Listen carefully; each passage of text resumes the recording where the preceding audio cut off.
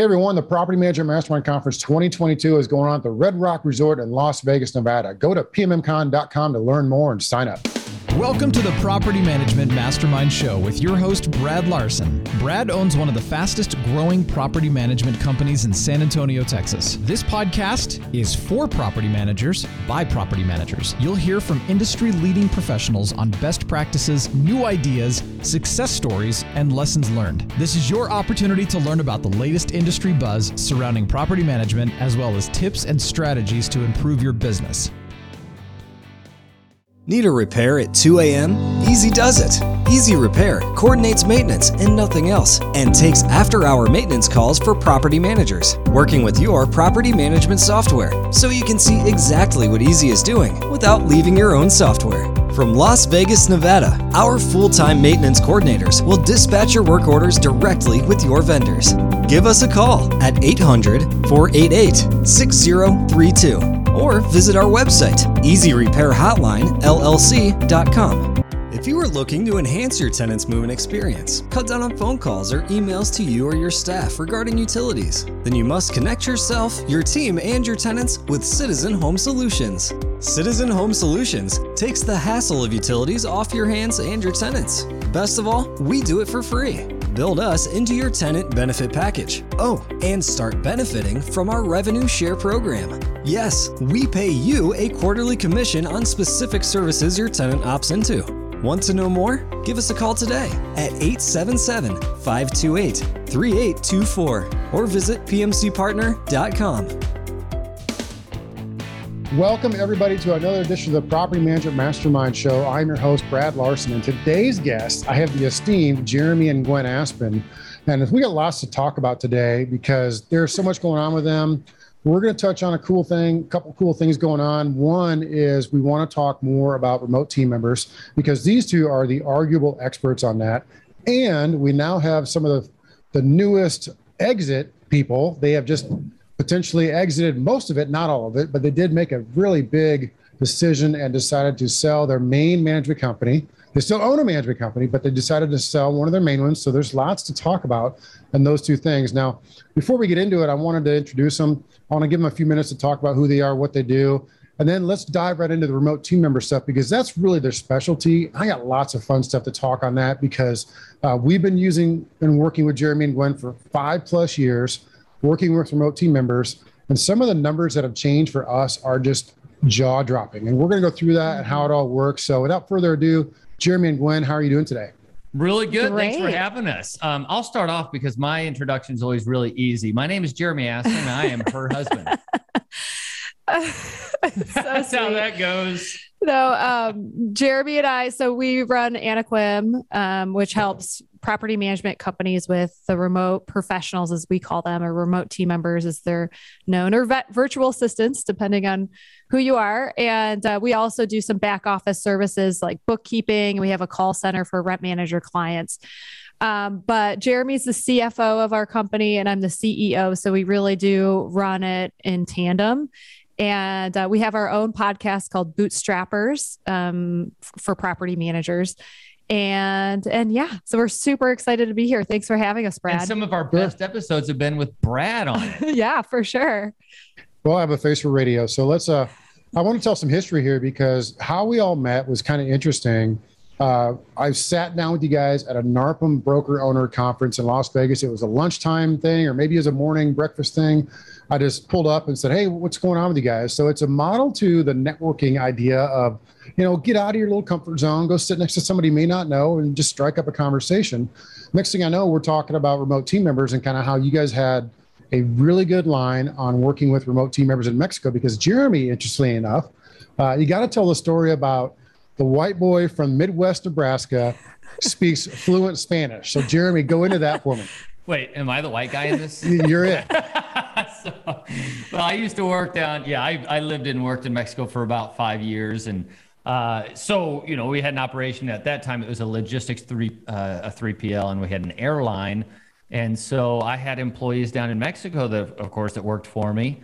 I moved back to the United States. I did another stint as a director of another logistics company, moved to Omaha, and we started this property management company. It seemed to me that I was paying a lot more for labor than I had been down in Mexico. And the VoIP phone had just come out at that point, and I sent one down to my boss's old secretary. She quit working where she was, or actually she started working with us and started answering our phones. And then from there, friends of friends, and we kept hiring people, and it grew. Well, and I think it's important to know that our company was just a baby company when we started using remote team members.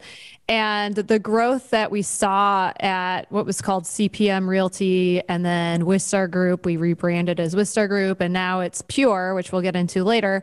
But we were able to grow at a really fast rate because of the people that we hired in Mexico and because of what they added to our organization.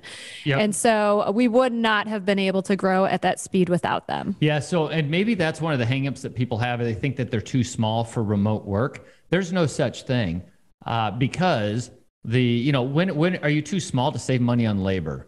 And it's not even just that, like the rate per hour. It's also that you can source people with master's degrees, doctorate degrees, or not, and bring them into the fold of your company. And really, you save every hour. You're saving more money, so that especially at the beginning of the company, which is what we did, that money gets to be reinvested back into the company, and it just makes it a much easier.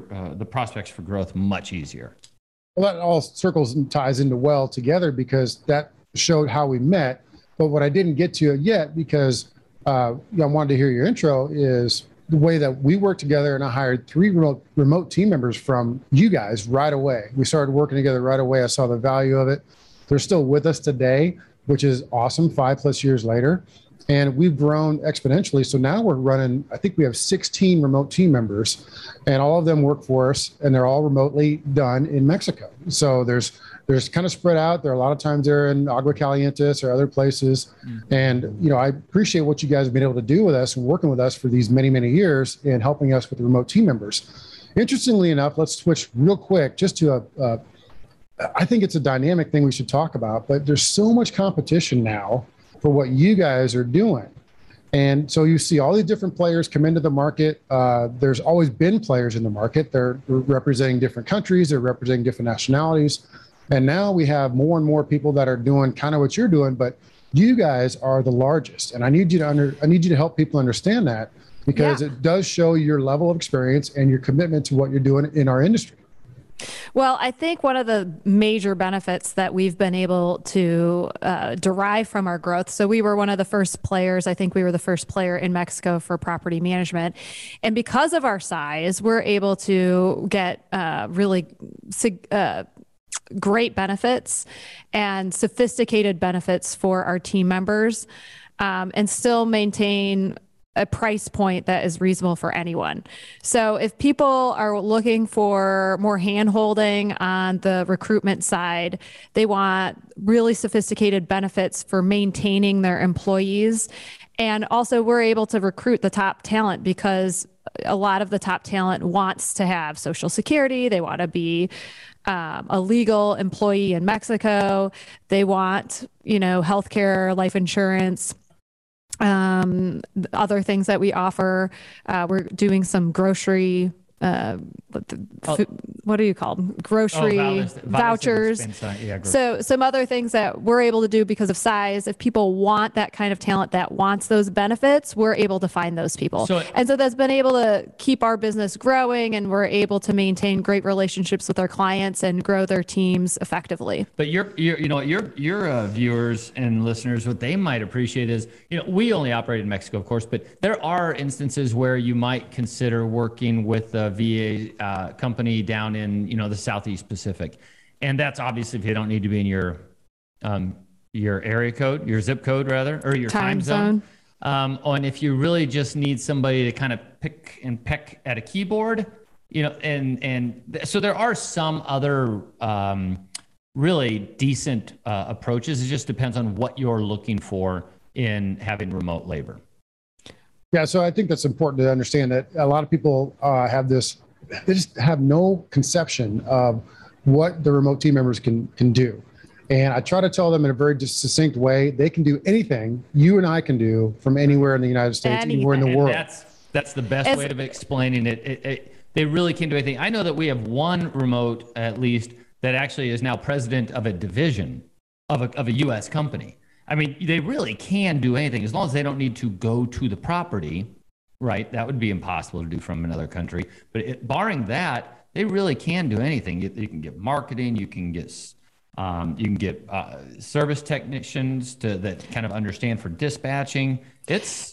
And I think one of the ways that everyone's pretty familiar with remote labor after the pandemic at this point, but now the next step of elevating is really allowing your remote team members to be part of the strategic planning sessions, doing some more strategic projects for your team. That's really where I think we're going in this next generation of virtual labor, is really embracing them as a true sophisticated leader on your team. And something to take into consideration when you're looking to hire a remote professional wherever they are. I've always had better luck when you hire people for careers.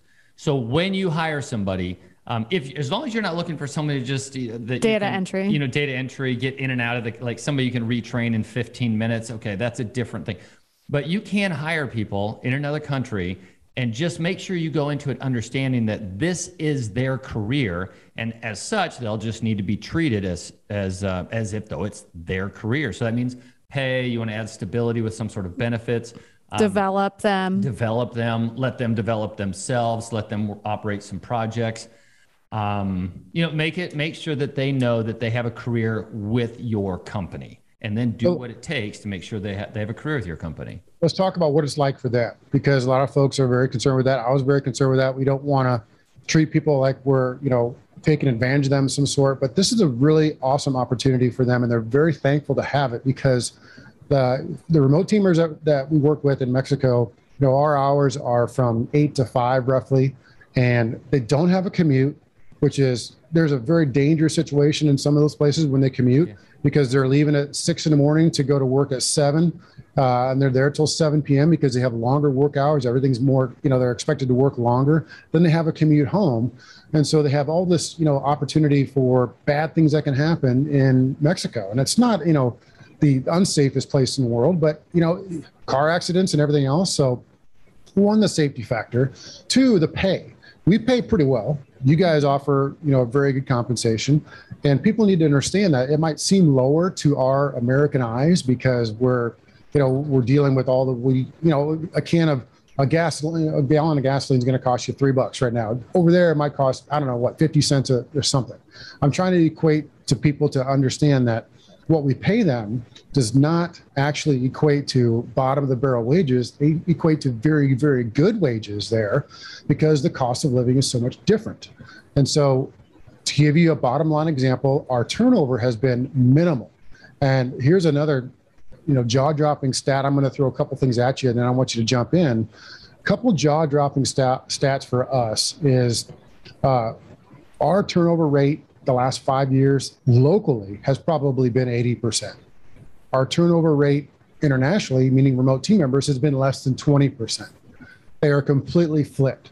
2 years ago, when the pandemic was really starting to kick over, that middle of 2020, late 2020, we had an organizational setup to where we had several property managers in the office. High level, 75, 80 grand property management professionals who were doing a lot. We had 4 or 5 of them.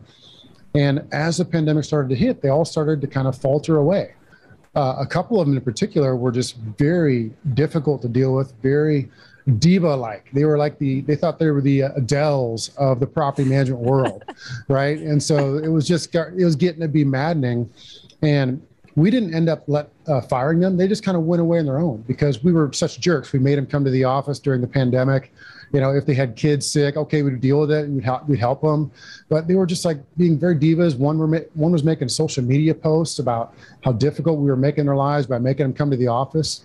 It was just like sickening. Okay. And I'm going to make a point, so bear with me. So as they started to transition out on their own, we did not rehire that position. We rehired their positions in Mexico. So if it was a property manager and that high level person was making 75,000 a year. How many property managers could you hire in Mexico for 75 grand a year? So we didn't need to go that far, but let's say it's called for 1 for 2 for fun. So we lost somebody here in the US, we hired 2 remote team members in Mexico. Now I'm going to make an absolute, I'm glad you're sitting down. We compared our P&L from 2020 to 2021 a few weeks ago, and the expense savings in staffing was over $250,000. Damn. Wow. Yeah. Wow. That was the Unbelievable. difference because of that campaign to say, okay, we're not going to rehire this position here in the States because of all the bad things that are going wrong. We're going to create a pod system of hiring folks in Mexico, answering the phones, doing lease agreements, doing renewals, doing maintenance, customer service, owner-facing customer service, you name it. They could do it from Mexico. We built a team, basically a big, giant pod. And that has worked out significantly well for us because it tied right into our number one thing, which was provide exceptional service. If we could provide exceptional service by, hey, answer your phone, and 2, return emails, and do what you say you're going to do, those things are going to pay much more dividends than having somebody on the ground in the local office where you are in the States to where they could physically see the property in person. Okay, that's a tangent benefit, but it's not the end all be all of good service. And so anyway, that was a long explanation to get to a point of where we made a huge savings. And all of these other remote professionals, virtual assistants, what they can do is they help a property manager in the United States be able to handle a much larger portfolio. So we at one point with Wistar Group had about 900 properties per property manager. Now they had a team, right, that was helping them manage their portfolio, but that one manager here in the United States can go to more properties more often because they don't have to do the data entry. They don't need to do anything with reports. They don't need to answer the phone. The emails can be handled by someone else. And I just want to say, like, Brad, that's a big leap. Like, you had been using remote labor for 5 years, you said, before you made this huge leap and really trusted that these people could do exceptional work at a high level. And I think people are worried that if their owners know that they're being taken care of by someone that's not in the country, that it's going to negatively impact their image. But I think the worry there is overstated, because if people are getting good service, if their property is being taken care of well, they do not care where the person is who is doing that. So people only throw in insults about the language or the where people live if the service falters. So it goes back to that great adage. Excellence is the best deterrent against any ism, sexism, racism, whatever. If they're getting great service, they don't care. And I was explaining this to a lender I was working with on an SBA deal. And he wanted to understand our business a bit better, a bit more. And I explained to him, okay, we have, local people, we have remote team members, but you know what? We use a lot of remote team members. Here's why. And then I went into, if you call our frontline phones today, you would have spoken to someone in Mexico. He's like, whoa, really? I called somebody in last week and they answered in 2 rings and I couldn't tell they weren't anywhere but right there in the US. They sounded great. The voices were great.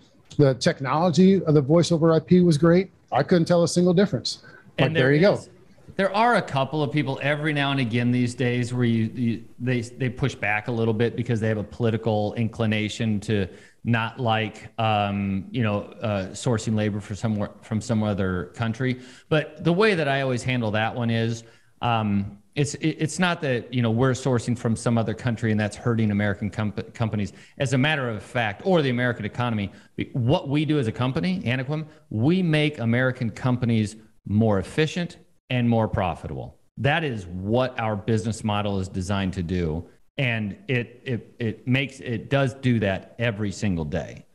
And that's a great hedge against that argument, because we make American companies more efficient, no doubt about it. We attract that pretty well too, because you guys have heard of Profit Coach with Daniel Craig. Mm-hmm. Sure. And I do an annual analysis with them. I love what they do. They do a great job.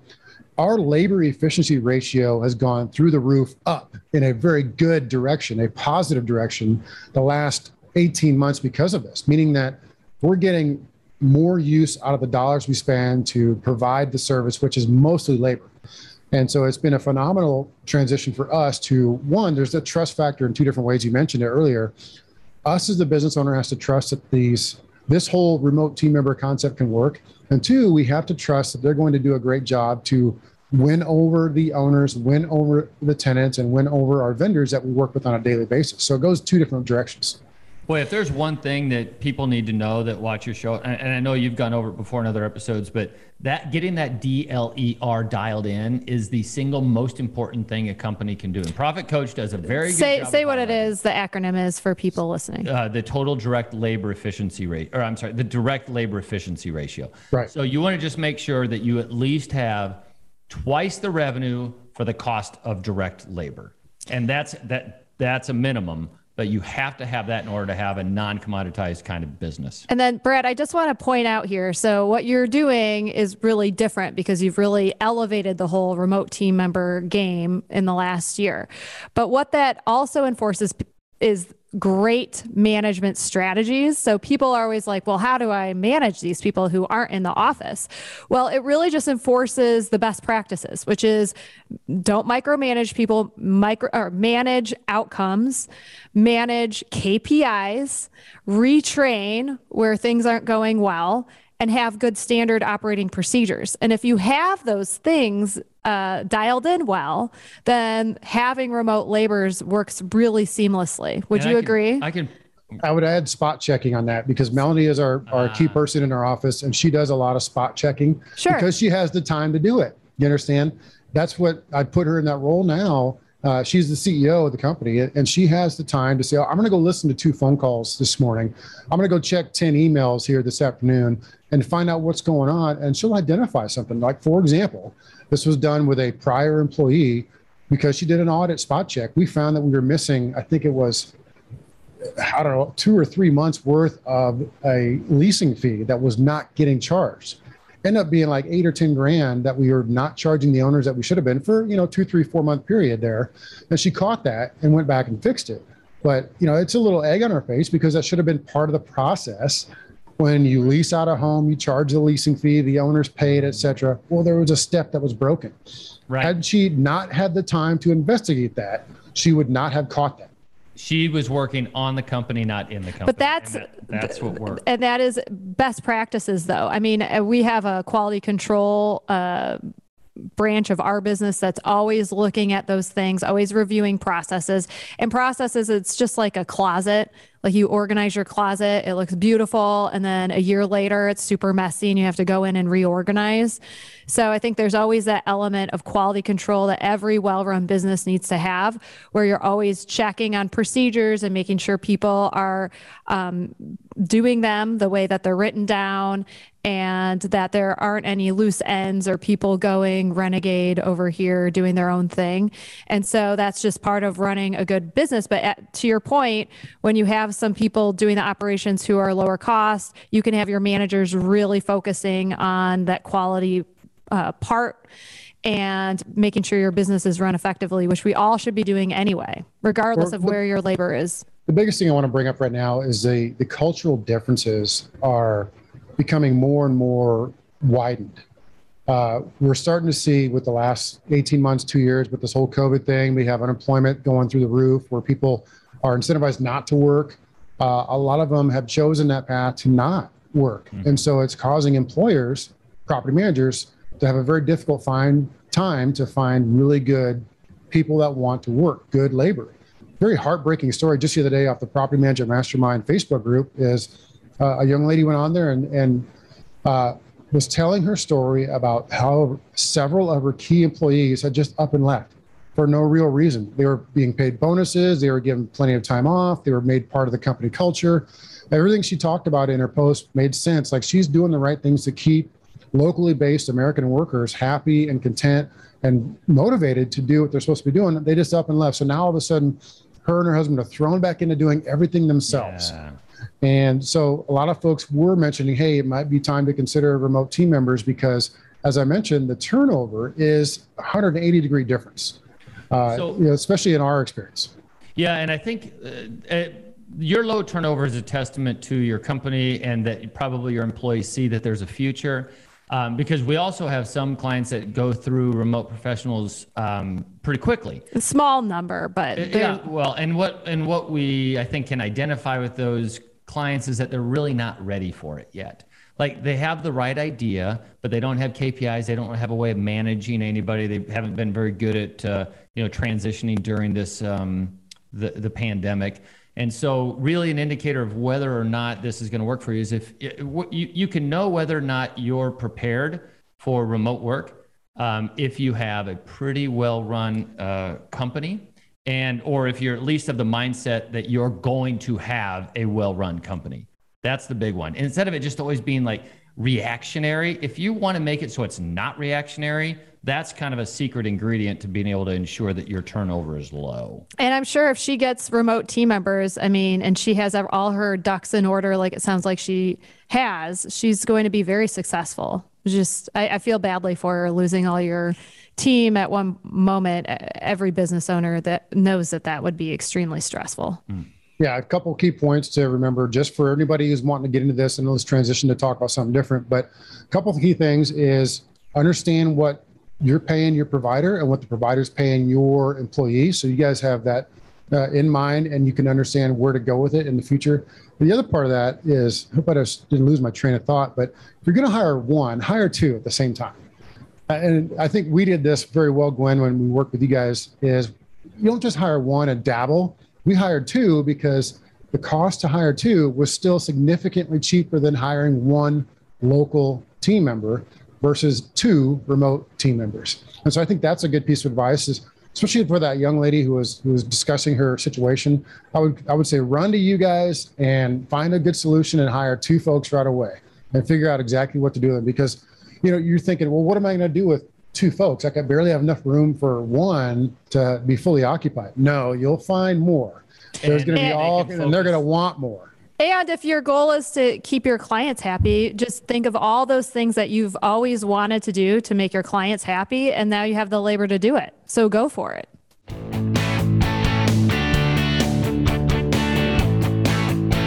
Hey everybody, this is Brad Larson. I want to talk to you about a new podcast out there that I would highly recommend called 300 to 3000, How to Grow Your Property Management Company to Scale. One of the hosts is Matthew Whitaker. He's a good friend of mine. I visited their operation, and I really, truly respect what GK Houses has done, and they are still doing. They are experts at growing at a fast scale into a large-scale business. So expect to hear the real-world truth about all the mistakes the company has made growing into it and all the good things they're doing. Again, go to 300to3000.com. That's their website. And catch them on iTunes, Spotify, and or Stitcher. Look forward to hearing from good things from those guys. Take care.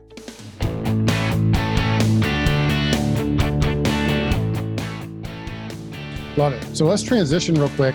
I want to talk about your recent sale.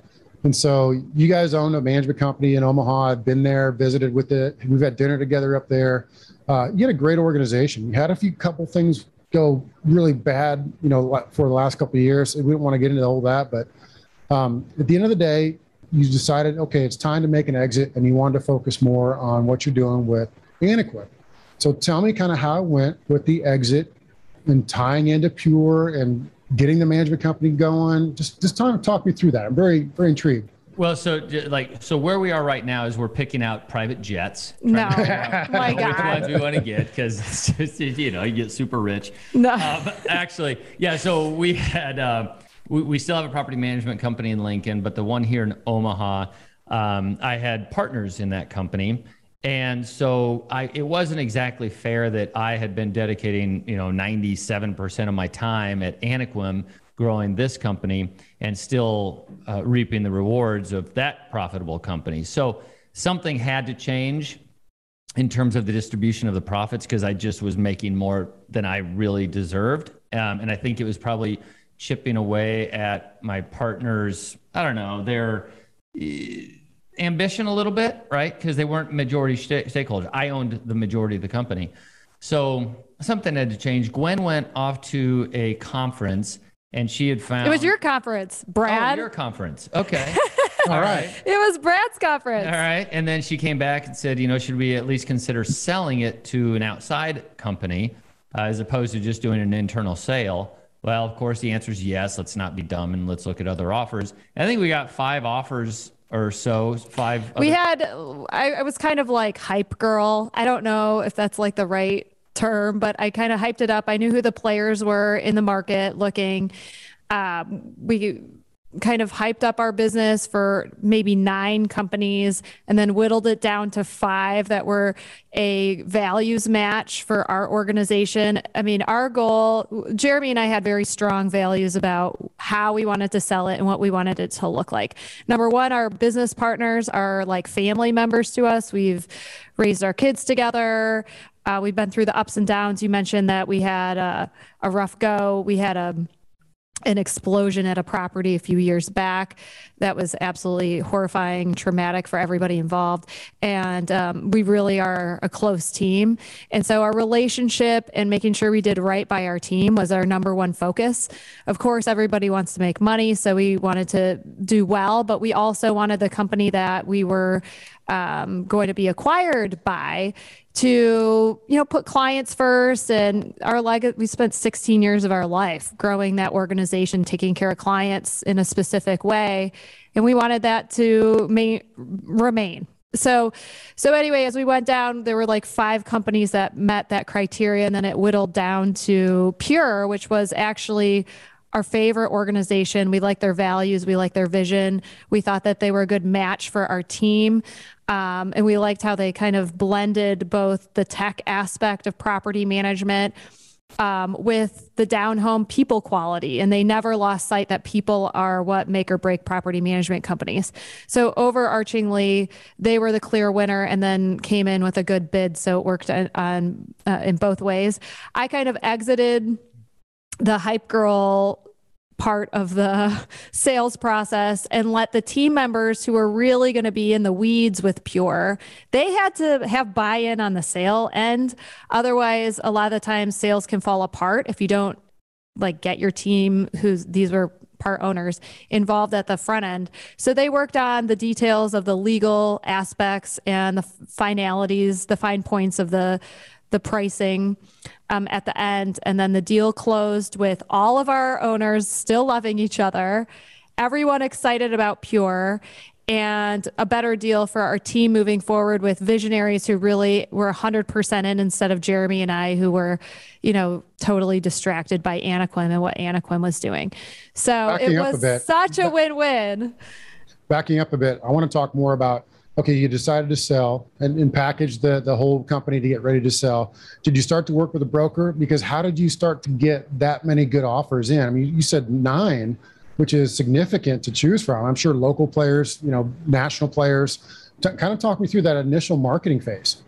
That was just me going out there, and I knew who was kind of buying, and then I knew some local players also.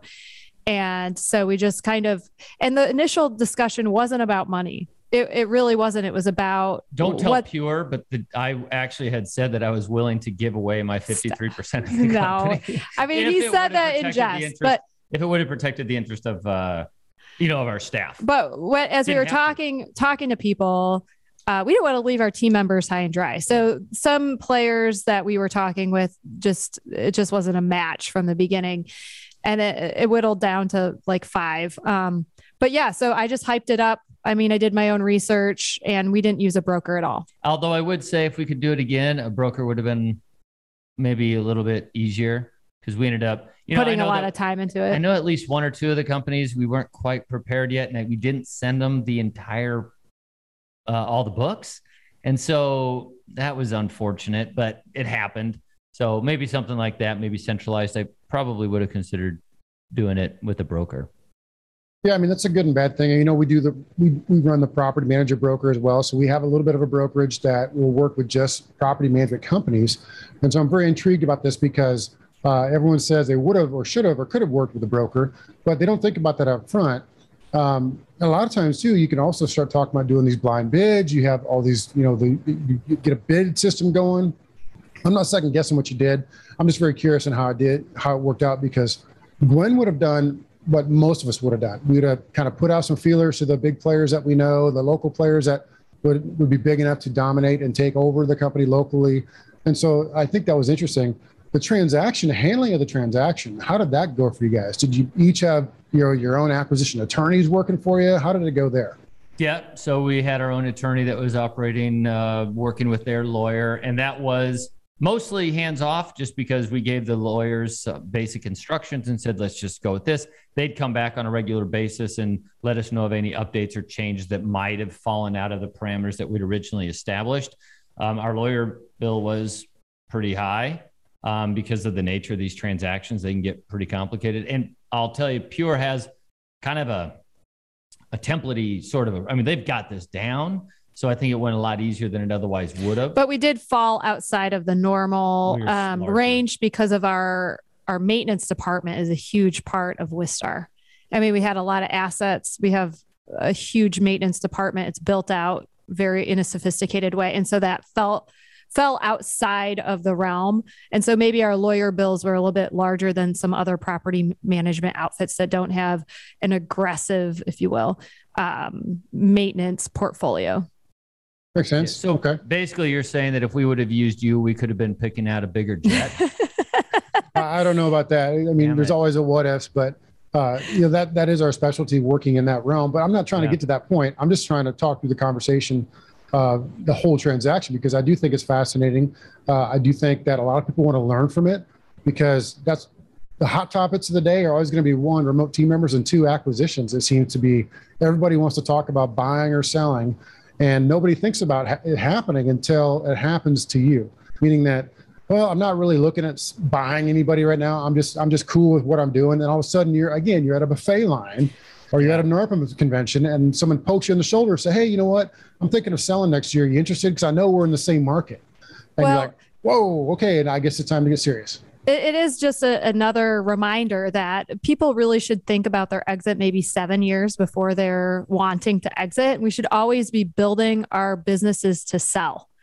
Because if you build it to sell, you never know if you're going to get sick. Something bad can happen. You're in a position where you need to sell your business quickly. Some giant life transition or whatever. And so I think 7 years, and that's best practice as I've read, you should have your business ready, and it shouldn't be super dependent on you as the owner. You have to build it where your team is doing the majority of the work, because it's more valuable if that's the case.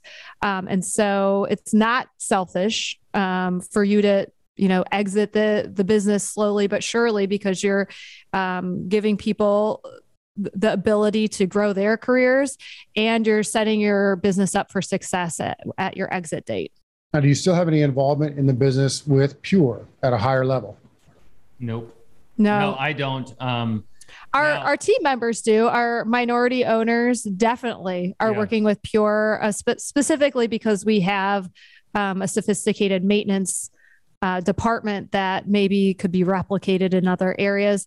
And so, yes, they love working with that leadership team, and Pure is one of those teams that really looks to the companies that it acquires for its expertise, and that's going really well. Yeah, and they're largely operating the way that they were before. Because let's face it, that is what they bought, and they don't want to disrupt that. I know that they have long-term plans to make some changes, technology-wise or whatever. But right now, things just keep humming the way they did before, except that, like Gwen had brought up, the visionary piece. Like now they're part of a larger group. They want to become, there's more of an opportunity maybe for more people. We've got one guy that's kind of been offered a job in Colorado because he wants to go there, and there's an opportunity. So, that's a nice thing. It's hard. You have to backfill the position, but you also make these opportunities for your employees to go live the life that they want to lead. Let's talk about the timing and the how you approached your team with this decision. So time-wise, ours took a little bit longer because of the size and because of the complexity that the maintenance piece brought on. But, from start to finish, I would say it probably took, Well, our process began pretty much right after your conference. So was that May?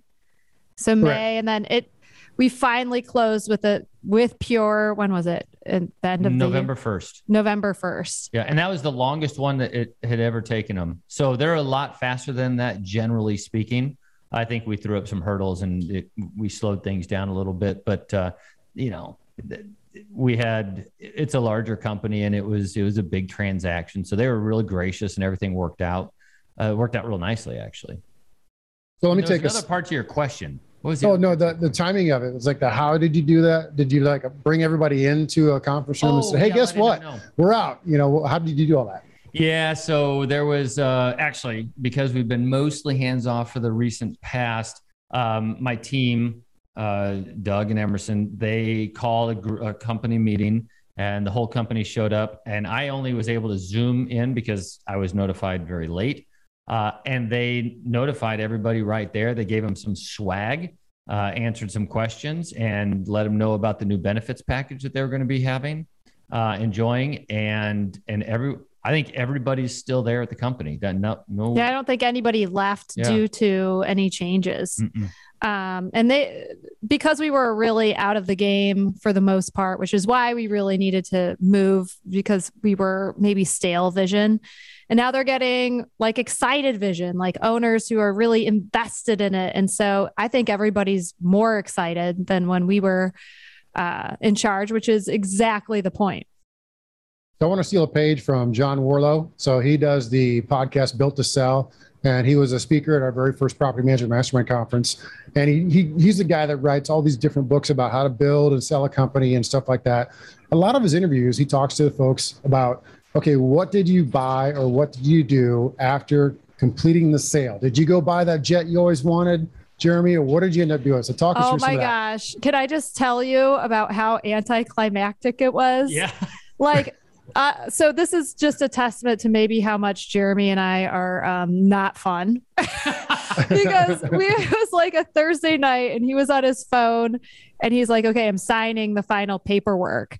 And he signed it, and I was like, this is so exciting. And he was like, I need to go work out. And then he went and worked out. And that was like, it was literally, I think we both worked out. Yeah, it was pretty anticlimactic. Only in that we always knew it was coming. And as far as the cash, you don't live off of it. We're just not the type of people. We have a small house, big life kind of attitude. I didn't get a new car. I'm in a different, I didn't do anything with the money. Right now it's sitting in a bank account, and I'm letting it trickle into the stock market. Yeah. We're doing and we took dollar cost averaging. Yeah. And then we took some of this money and we're investing it into the software for Anaquim. Okay, good stuff. So nothing fun. So yeah, I know. I'm not sorry. At all. That's absolutely disgustingly boring. But hey, that's cool. A lot of people would say, I bought a Lamborghini or something, neat like that, or I took a trip around the world, or something. We still have some long-term goals. At some point I want to buy a newer, faster airplane for myself because I'm a pilot, general aviation. But that's nothing like a jet.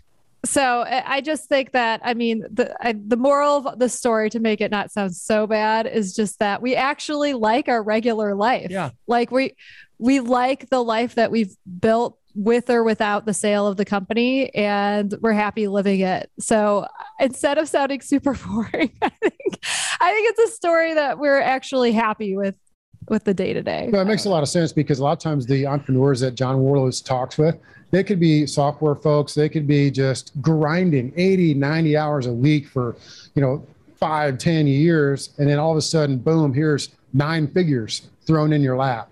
Right. And then it's like it's a 180 in your lifestyle. And so a lot of people will, take a trip around the world for a year or buy these great big items. But it's a testament to our industry, to where you had the company basically running itself. You looked at a little bit from strategic level stuff, but you weren't in there blocking and tackling every day. And so for you to make an exit, it was not like a giant thing. It was just like, okay, it's another chapter that's ended and a new chapter is opening up. Let's go to dinner and work out, that type of thing. It wasn't a giant deal for you guys. But it was a good big deal, but it wasn't such a life-changing event that threw you for a loop. So kudos for you guys for building that great company, and congratulations on your exit. Thanks. And I just want to say one thing. We're just still purpose-driven with Anaquim. That's where our passion lies. And we love creating amazing careers and developing a middle class and emerging market. And that's what gets us up every day. And also helping small businesses in the United States maintain profitability. I mean, that's enough of a purpose for us that's what drives us day to day. And no amount of money really changes the excitement that we share for that. As a matter vision. of fact, we've kind of been beating ourselves up for not traveling at all, because you brought that up about traveling the world. And so this year we're going to at least go to Europe because we have some really good friends there that we need to go visit. So I'm actually really looking forward to it, because as business owners, as you and your listeners know, we don't really take the time to do that stuff. We don't. That's just the nature of the beast. You're too friggin' busy. And I think we got caught up in that routine, and now we're finally going to break from it and go visit some friends. Yeah. Yeah. And it does, especially when you have young kids, because your kiddos are, I think, 14 and 12, something like that. Yeah, right. Yeah. Exactly. Yeah. And so they're right close to my kids' age. And it's every time you think, oh, I want to go do this, I want to go do that. Like, wait a minute. We got other things going on with the kiddos. They got this going on, that going on. And that kind of it puts the anchor on you a little bit. But imagine when you finally get them out of the house, kick them off to college, then you guys can go live the big dream. Take that plane and come see me in San Antonio. That. Mm-hmm. Which I may be doing sooner than later. Absolutely. Well, guys, appreciate you coming on today. It's been a fantastic episode. I really enjoyed our conversation, especially about remote team members and, of course, your successful exit and your acquisition with Pure. Congratulations again. Look forward to seeing you guys at the Property Manager Mastermind Conference in 2022 in May. Yes. Coming up. They're only about 4 or 5 months away. Gwen, you're going to be one of my facilitators, remember. Gwen is going to be. No, how could I forget? I love your conference. I love your small group atmosphere that you bring, because you have a knowledge of what we're talking about with remote team members, and of course the knowledge of the extreme procedures that you built in your management company, and you've come full circle now. So I think you're really bringing something to the table for the small group. Appreciate you guys coming on. Looking forward to seeing you at the Mastermind Conference. And until next time, you guys stay in touch. Thanks, Brad. Later. Hey, everybody, want to make sure you know about the Property Manager Mastermind Conference here in 2022 going on at the Red Rock Resort in Las Vegas, May 16th through 18th. Go to pmmcon.com to learn more and sign up. FindDigs makes your leasing process lightning fast and 100% fraud-proof straight from the applicant's phone. FindDigs not only instantly verifies income by connecting directly to bank accounts without any documents uploaded, but also uses 3D selfies and facial match technology to perform complete fraud-proof bank-grade identity verification, allowing property managers to process applications in under an hour. For more information, check out their website at www.finddigs.com or reach out to Henson at henson@finddigs.com. This has been a podcast episode by PropertyManagementProductions.com. Be sure to subscribe to our podcast, leave us feedback, and come back for our next episode.